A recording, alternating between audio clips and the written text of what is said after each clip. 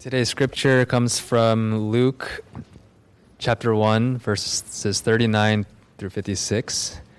And if you're using a Pew Bible, that's page 856.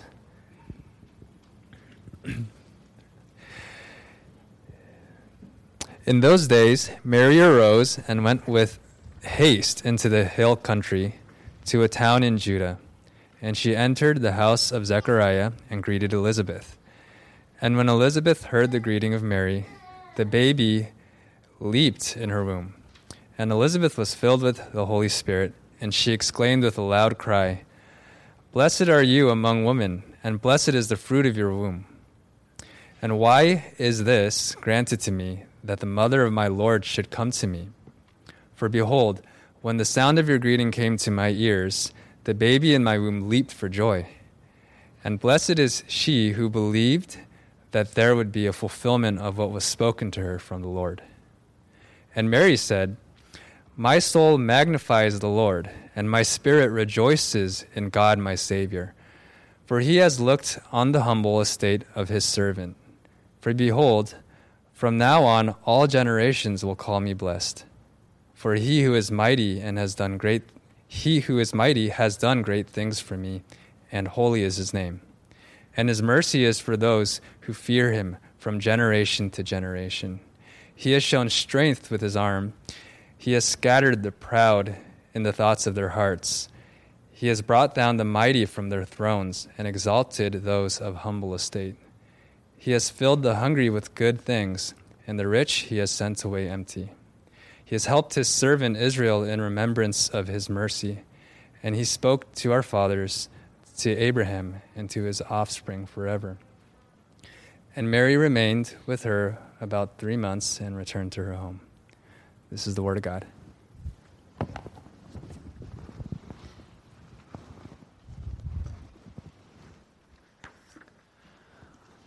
I know it's a little bit of an odd Sunday. We have the youth up in the mountains for their retreat. I was up there on Friday night. And then, of course, we have a number of our church members up there, especially the college students. Welcome to those handful of you youth students who didn't go up to I feel kind of bad for you, quite frankly, that you're here and not there. All right, but I'm happy that you came to worship, and I'm really glad to be here. Just quick little story. It was my job to bring 6 teenagers from the Native American reservation that we serve, the Bishop Reservation. And I was out in Mammoth, and we were supposed to take a 1-hour flight from Mammoth to San Francisco Friday afternoon. But due to weather, they canceled the flight. And so at 4:00 p.m. on Friday, I made this decision that we were going to drive. And I drove 8.5 hours with 6 Native American kids stuffed in this Dodge Voyager, which just barely has enough to seat 7 people. And we got there around 12:45 a.m. Friday night. There's a stretch on Highway 58 when you're going into Bakersfield. I kid you not, in Bakersfield, and sleet.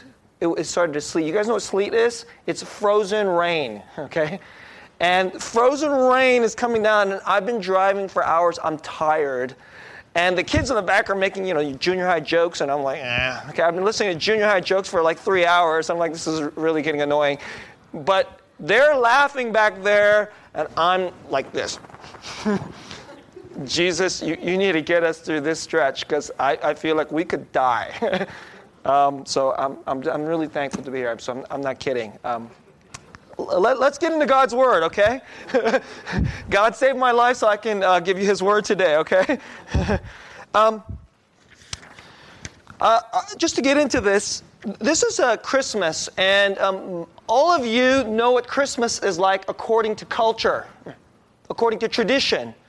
But do you know what Christmas is in the Bible? What is from the Bible? And so, it doesn't take anybody. You just go outside and you get Christmas according to culture. Boom, it hits us according to culture. These things, snowflakes. I mean, does snowflakes have anything to do with Jesus? I mean, I don't object to this, okay? But, because we're Americans, and this I don't have a problem with us celebrating Christmas according to culture. Sorry. Let's try to save people from in the recording from that, okay? But we're here to hear about Christmas from God's Word, from the Bible. And so this is a particularly beautiful passage, but it's a beautiful passage because it's actually a very disturbing passage. I preached on this 2 years ago. One of our brothers, Walter, he said, that was really depressing. So we're going to take another shot at it, okay? Same passage, okay? And so in 3 parts. Part 1, what's actually in there? In other words, what's actually in the Bible, all right? Part 1, what's actually in there? Part 2, 2 kinds of self-centeredness. This passage talks about pride. And I don't know if you're a person that is aware of your pride or that fights your pride. If you're not very aware of your pride, you don't consider yourself prideful, and you don't fight your pride, you're in trouble. You're in trouble. 2 kinds of self-centeredness. And part 3, the freedom of humility and the majestically lowly God. Part 1, what's actually in there? You grow up in church, or if maybe you didn't even grow up in church, you just kind of know that they say this stuff in church. And Christmas has, a lot of people, there's like, you just see this. You don't even have to grow up in church to know this. You drive down the street and somebody, maybe it's, in a public building, it could be on somebody's front lawn, and you have that nice little picture. You got the Mary and Joseph and the lambs and the shepherds, and, you got those. There's 3 wise men, by the way. We have no idea if there was 3. There might have been 2, there might have been 10, okay? But for some reason, there were 3 gifts. So everybody thinks there are 3 wise men. And so we have this kind of hazy, nice Sunday school idea. But let me tell you, so everybody thinks, I know Christmas is a nice Sunday school idea. If you actually get into the Bible, it's not a nice Sunday school story. So sometimes as a pastor, part of what I feel like I'm doing is I have to fight your Sunday school, okay? Well, I have to fight what you learned as a kid and this little nice, cute Christmas idea, because it's not cute. It's not cute. This story isn't cute. It's very disturbing. And I said this 2 years ago. It's spiritually, it's a punch in the face. So a big chunk of what we're looking at today is something that Mary said. Is there anybody next to Jesus? I mean, there are few people in the world more famous than Mary, really. I mean, is there a president? Is there a rock star? Is there a movie star that holds a candle to Mary in terms of fame? But if you actually go into the Bible, there's not much about Mary. There really isn't. And there's only a few things that we know that she actually said, and this is a big chunk of what she said. And it's a famous thing, and it's so famous that we have a name for it. It's called the Magnificat. And what she says is, wow, it is a punch in the face. I mean, this young, she was a girl when she said this. I mean, she probably is maybe 16. So think about that the next time you're hanging out with those of you in the youth, or you're those of you in college. You're like, I'm 22, or you're 26. Just think that one of the most famous people of all time said this when she's like maybe 16. Okay, so this is what we're getting into today, and it's disturbing. Let's get into what is so disturbing. I just first the first portion. Mary is pregnant, and she's pregnant with no man, but by God. She knows this is a child because an angel came to her and said, well, this is the Son of God, okay? And so then she goes, she knows that she has a cousin named Elizabeth, and she goes to visit Elizabeth. Now, so for those of you who may not know the Bible, Elizabeth is also pregnant. And I preached on this last week. And Elizabeth is also going to have a very important baby, who is John the Baptist, who's going to preach and pave the way for the Messiah, Jesus Christ. And I want you to just have a little picture of this. This is not a cute Sunday school story. Mary goes to visit, it's probably her cousin or second cousin or some distant relative, but they're related in some way. And here's Elizabeth. Elizabeth, she's an old woman, and she's pregnant. And it's in a culture, as I shared with you last week, that values family.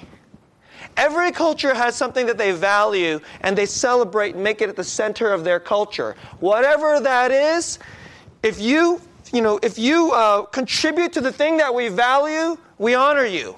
If you don't, we look down on you. That's how it works. In our culture, it's being smart, it's being talented. Those people have great talent, whether it's like being a rock star or being a football player or being a brilliant scholar, all right? Those are the people we value. But there's all kinds of sniggering and like mean things that we say to people who don't. We have names for them. We call them like white trash, right? I mean, it's horrible. But you guys all know these terms. Why? Because they're poor. Because they live in towns that don't have the most talented people. They don't make lots of money. They don't contribute to the companies that make us rich. And that gives us our cool little gadgets and our toys and all these things that we love to see on TV and the movies and our fancy clothes, all these things. The people who don't contribute to those things, those people are not valued. And in this culture, what they value is family. And so you know what's important to have family? You got to have kids. So you know what's one of the most important things in this culture? It's women. Women who have babies. So if you're an old woman who couldn't have a baby, you're the equivalent of what we would consider white trash. That's Elizabeth. Elizabeth has very, very low status. And so for most of her life, she probably felt like people look at me and they just feel sorry for me, or they look down on me, or they ignore me. I'm just an old maid and nobody thinks I'm much around here. And by the way, I'm saying these things, and I know that this is kind of a painful thing. Christmas can be a painful thing for people. But this is the Bible. This is what's in the Bible. And you know why it's in the Bible? It's to say to people who feel like Elizabeth, God sees you. He knows you. There are people who's right now, in our culture, because of the way the economy is swung or because they hit a certain age and they're not as useful in their industry as they used to do, or their industry shifted and they're not so useful, people feel like her. And so, but that's Christmas. This is Christmas. God is saying, for you, left behind by the world and looked down upon the world, God is saying, I see you. I know you. And the other person is Mary. And you're thinking, well, Mary, it's just great for Mary, right? No, it's not great for Mary. Mary probably has rumors going around about her. She's engaged, but she's pregnant. This is a very conservative culture. You do not get pregnant while you're engaged. Because if you're pregnant before you've actually been married, everybody around goes, what kind of a SLUT are you?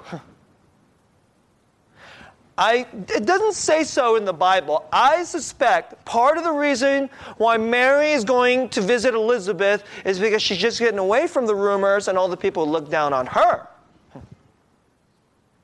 So Elizabeth and her have this incredible secret. God did a miracle in both of us. Everybody else thinks it's stupid. They look down on her for one reason.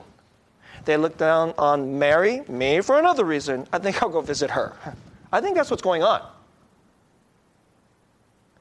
So here's this 16-year-old girl. I mean, come on. If a 16-year-old girl walked into our church and she was pregnant, we would all go, uh-huh.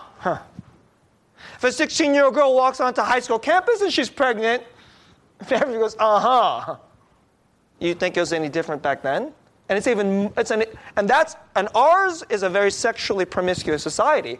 How about back then? A very sexually, very strict society. And another thing you should know about Mary, she's really poor. Not a little poor, really poor. And how do I know that? Well, because the next story in the next chapter is there's Joseph and there's Mary, and they go into the town, and all kinds of people are flooding into this town. You guys know the town's Bethlehem, because if you have ancestors from that town, that's where you have to go for the census.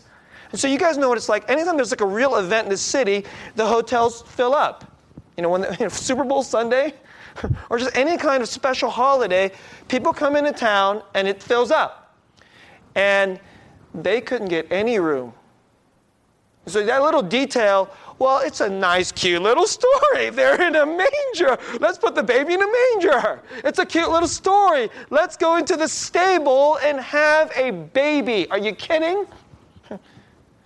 What that means is they're not just poor, they're really poor. She's really poor. Here's a little part of the punch in the face. If you or I could go be there in this scene, Elizabeth, pregnant old lady, I don't know, back then, I'm guessing 50. And 16-year-old girl pregnant. Elizabeth is a little further along than Mary.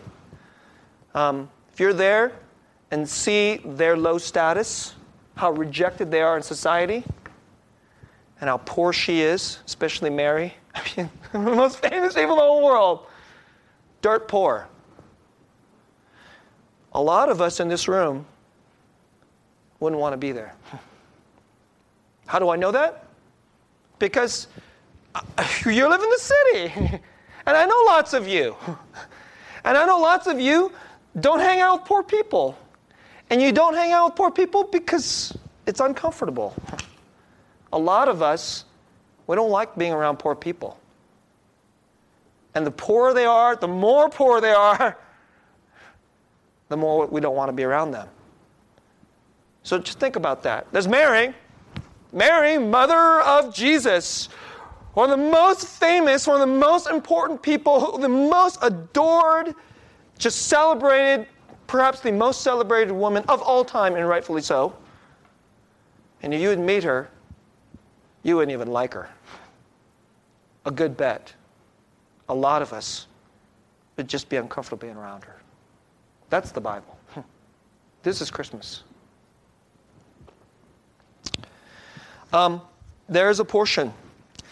If you don't know this, a lot of people don't actually read the Magnificat. What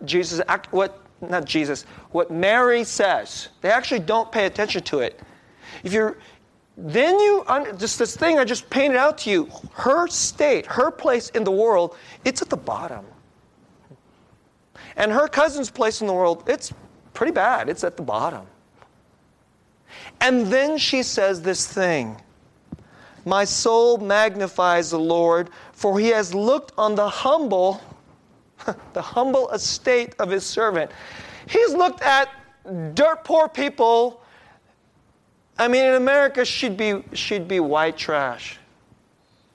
I'm not kidding.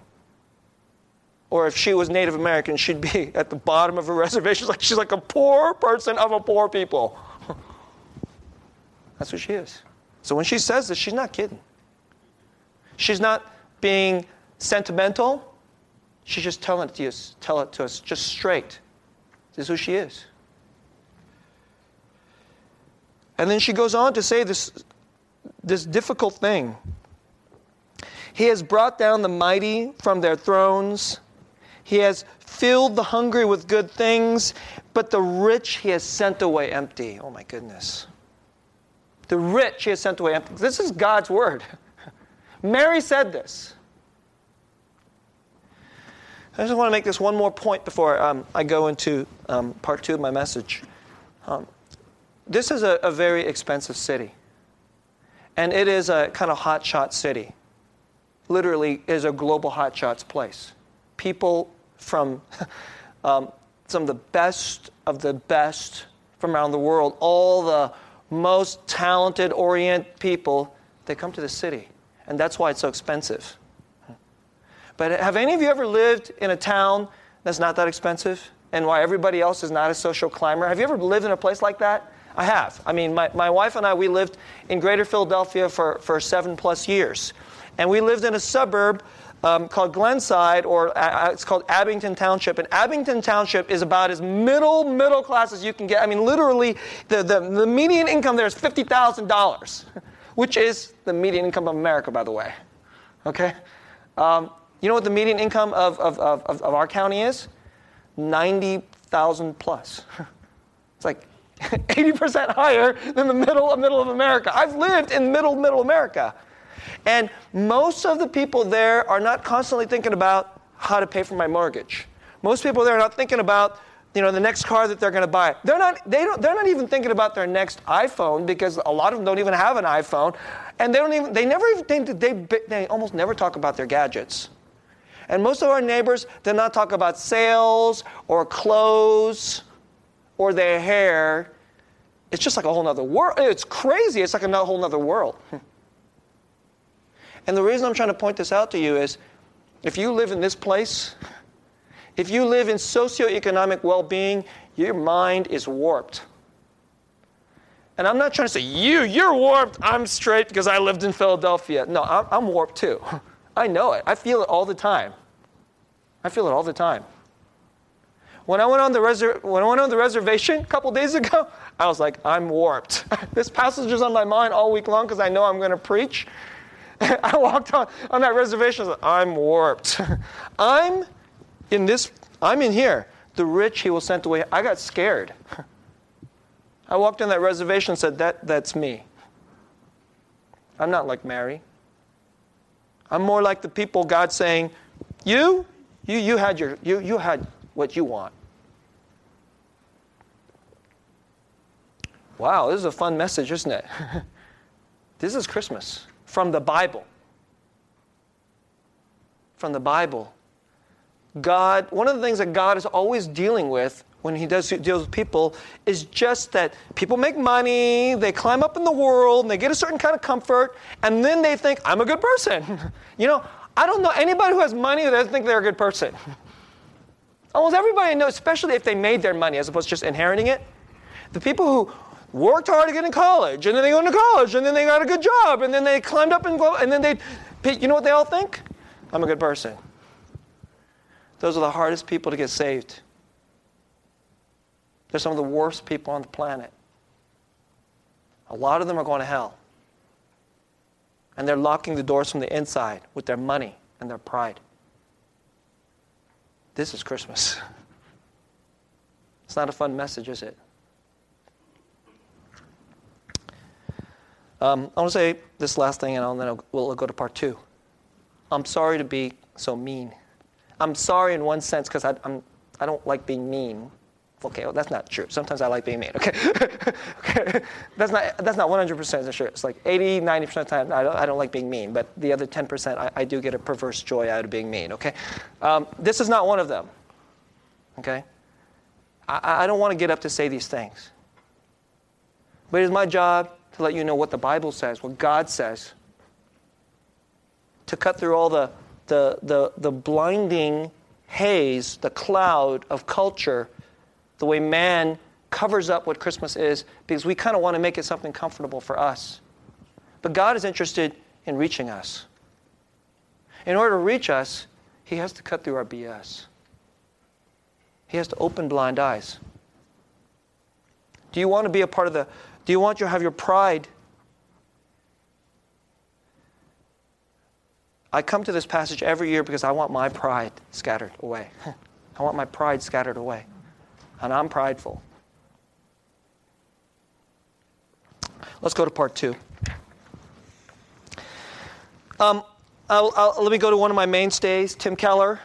Pastor Tim Keller wrote this wonderful book, The Reason for God, Belief in an Age of Skepticism.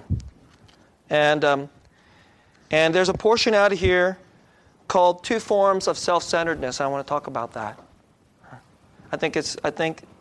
Gosh, he says it so well. It's kind of like cheating. Since I give him the credit, then I'll read out of this thing, then I don't have to come up with the material. I'll just give it to you, okay? But a lot of you guys don't read these kinds of books, but I do, so at least I do the work of reading it, and then I'll go, oh, well, I'll just let him say it, okay? Two forms of self-centeredness. In Robert Louis Stevenson's famous book, The Strange Case of Dr. Jekyll and Mr. Hyde, Dr. Jekyll comes to realize that, this is the way it's put in the book, that he is an incongruous compound of good and evil. You guys know the story, right? I don't know anybody who's read the book, but you've all seen the cartoons, right? There's a cartoon, and then there's a Dr. Jekyll. That's the good guy. And then there's a, he drinks a potion, and then the evil guy comes out, Mr. Hyde. It's so famous. But actually what the story is saying is a little surprising. His bad nature is holding his good nature back. That's what Dr. Jekyll thinks. Because I realize I have a good nature and a bad nature, and my bad nature is screwing me. He knows that he can aspire to do things, but he cannot follow through on them. Are you like that? You aspire to do something good, but you can't follow through. You have a problem? I'm like that. Therefore, Dr. Jekyll comes up with a potion. He comes up with a potion to separate out the good nature and the bad nature. That's what it is. You drink out and then that's why, let's just keep all the bad stuff over there, and then I can be purely good. That's the idea. His hope is that his good self, which will come out during the day, will be free from the influence of evil and will be able to realize its goals. However, when he takes the potion one night, and then the bad side comes out, he's far more evil than he thought he would be. He's way more evil than he thought he'd be. Here's how he describes it. I knew myself at the first breath of this new life to be more wicked, tenfold more wicked. Sold a slave to my original evil, and the thought in that moment braced and delighted me like wine. You get it? I knew I was 10 times more evil, and I was delighted with it. Wow. Edward Hyde, that's the bad guy, his every act and thought centered on himself. Edward Hyde is so named not because he's hideous, because the cartoons always make him look hideous, but that's not true. That's not how the book actually puts it. But because he's hidden. See Hyde? Mr. Hyde, because he's hidden. He thinks solely of his own desires. He doesn't care in the slightest who he hurts in order to gratify himself. He kills if someone gets in his way.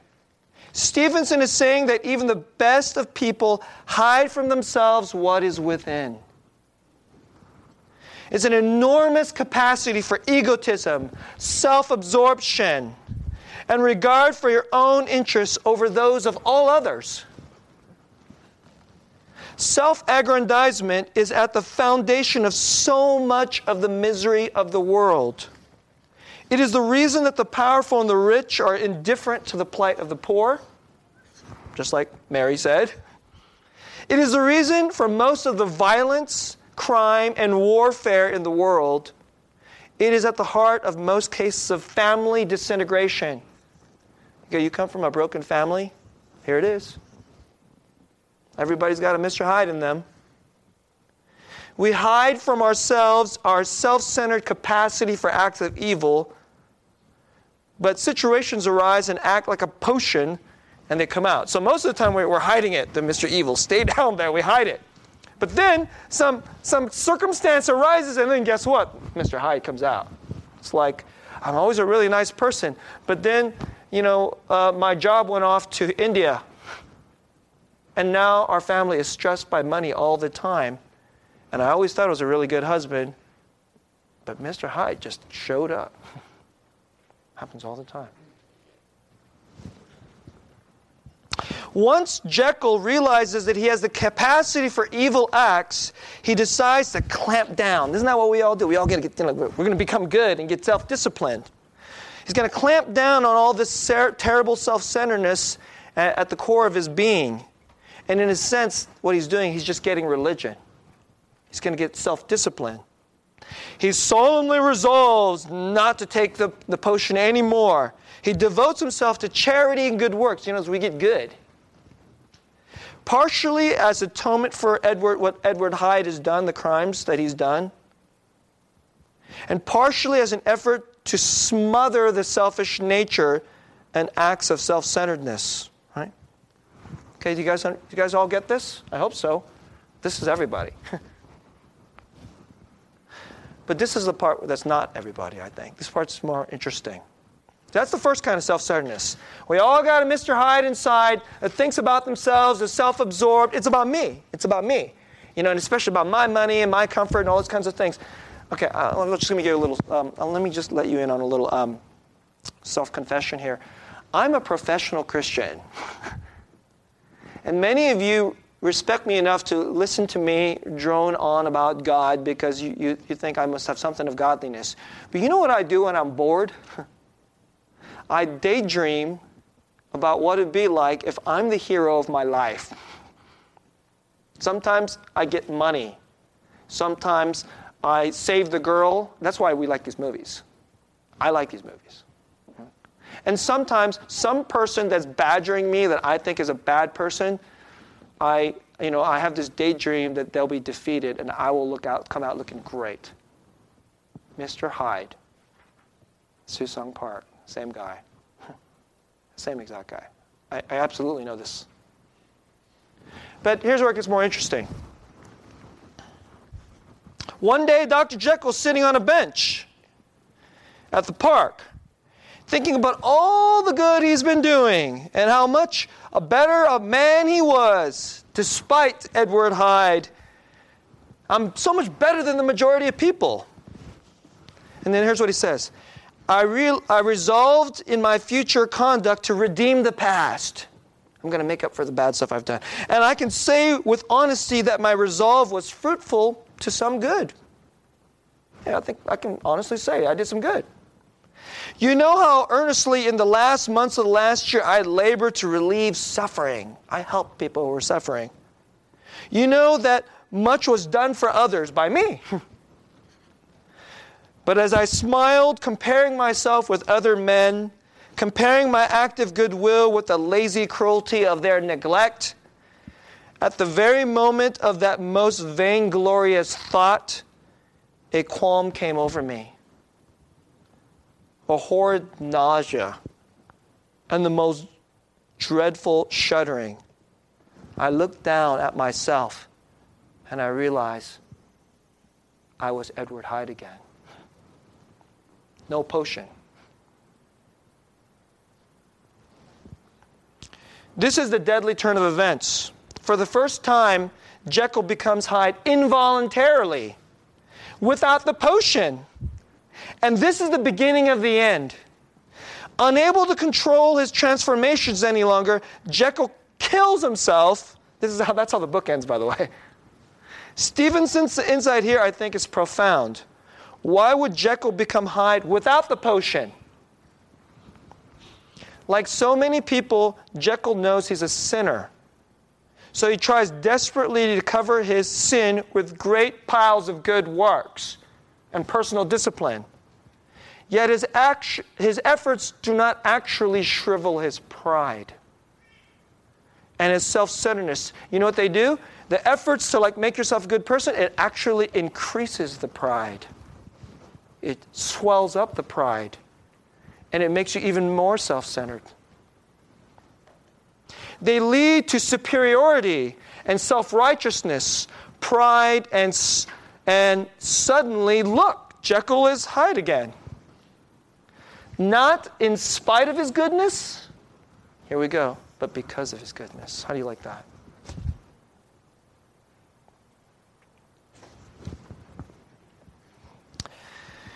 I'll just skip forward this part. Ironically, there's a lot of people who think if I just avoid sin, Keller loves to quote this famous Southern author, Flannery O'Connor. She says, the way to avoid Jesus was just to avoid sin. A lot of us, you come and we do Christianity, and in a weird way, it's our way to avoid Jesus.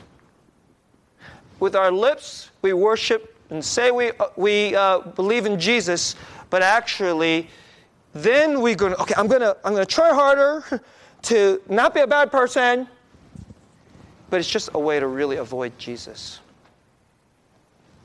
At the end of the day, it's ours. We're still the one who's Lord. We're still the one who's the Savior. Two types of self-centeredness. You know, this passage says that God exalts those of humble estate, but He scatters the proud in the thoughts of their hearts. In the thoughts of He scatters the proud in the thoughts of their hearts. I hope that you will not be scattered away. This is a tough message, I know. I'm like sticking it to you in the thoughts of your heart, if you're listening. I'm preaching to me. I know this sin really, really well. I wake up in the morning and I fight it. But you know what I realize? I'll never win. That's what you need to realize this. You'll never win. The only way to really fight it is you need a Savior. And He'll fight it for you. And you know how He fights it? He fights it with His humility. That's how He does it. Let me close this message. The freedom of humility and a majestically lowly God. I'm just going to give you this tip on humility. Maybe it'll help you. But don't depend on the tip because it won't be enough. I'm telling you, you're just going to keep losing this fight. Okay? Pride, your pride, my pride, it'll kick you in the head and you'll beat you down and you'll fight it and you lose. But you know what? You got to fight every day. But here's what humility is like. I think our time and our age is so bad on humility. We're so stupid on humility, we don't even know what it actually is. What we think is humility is not humility.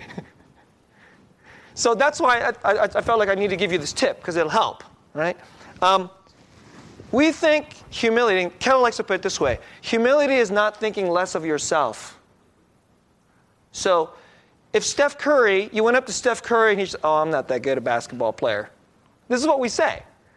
Someone like praises you and then we say something like to lower ourselves, right? We lower, like make ourselves lower and less. Because, I got to be humble, so, I'm really not that good. So you go up to Steph Curry. I'm just trying to give you an extreme example. Hey, Steph, you're not, you're such an awesome basketball player. And Steph goes, I don't know if you know, Steph is a devout Christian. And he goes, I was like, I should be humble. I'm really not that good a basketball player. Is that humility? This is what we do to try to be humble. It's stupid. That's not humility, okay? That's not humility. If Steph were to say that to us, we would go, that's not true. If you actually first, what you just said is a total lie. You're one of the greatest basketball players on the planet. Everybody knows that. That's a fact. Okay? That's just a fact, okay? That's like a 100-degree day and just say it's not very hot, okay? That's just stupid, right? So to think like less of yourself in a way that's false, that's not humility. That's either a lie or it's delusional, okay?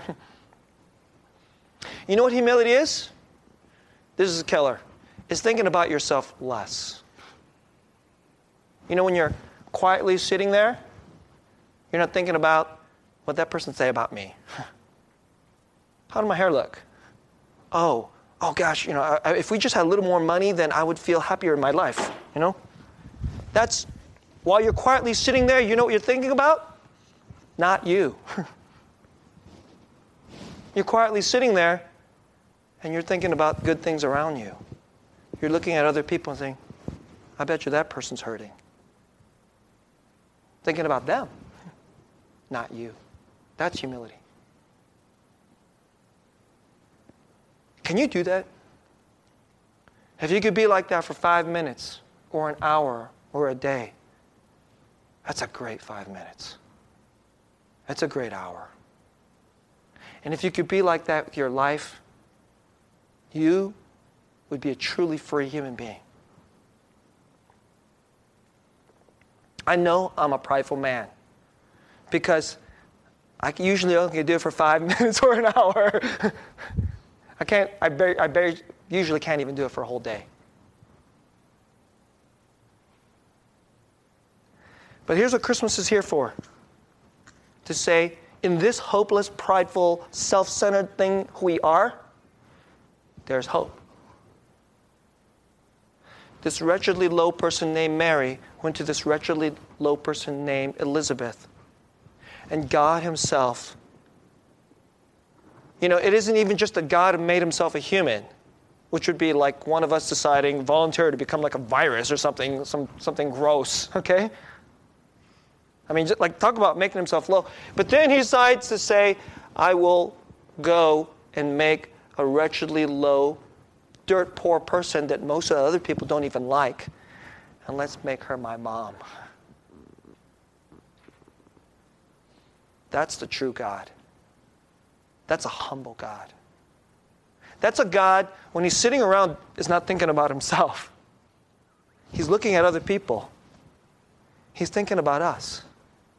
He's thinking at other people. He's free. And it's that God. If you want to be free from the tyranny of yourself and your pride, the way you fight it is not by saying, I'm going to be humble and say lies about myself. The way you fight it is to run to the humble, majestically low God and say, Jesus, let me be with you and think on you and remember you. And let his humility wrap you and help you forget yourself, and your ego can calm down, because in him you are loved and you become freed from the shackles, the prison of your pride. That's one of the greatest gifts of Christmas. Let's pray.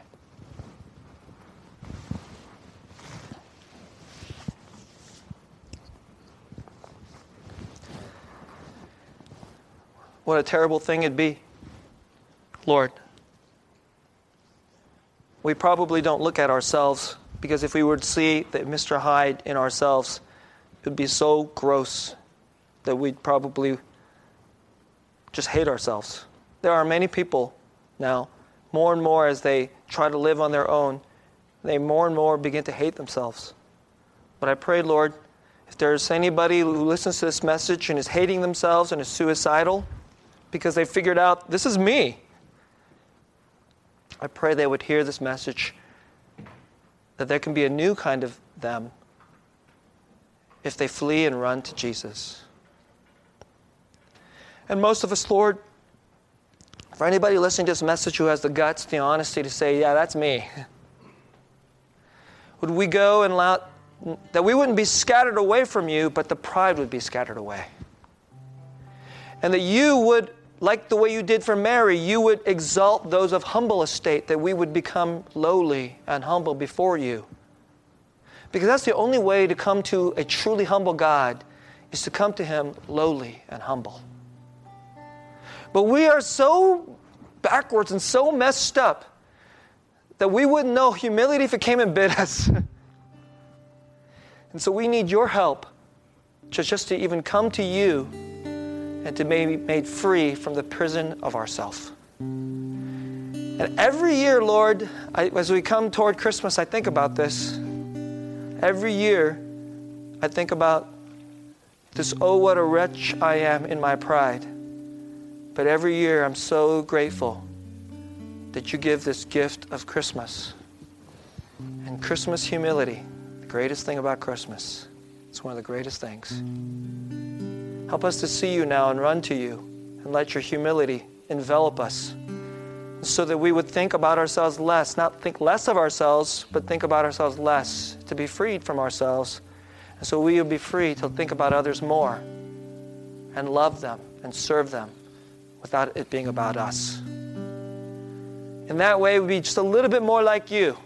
And then we will truly be joyful and free indeed. We thank you that you are this kind of God, and this is your salvation. In Jesus' name we pray. Amen.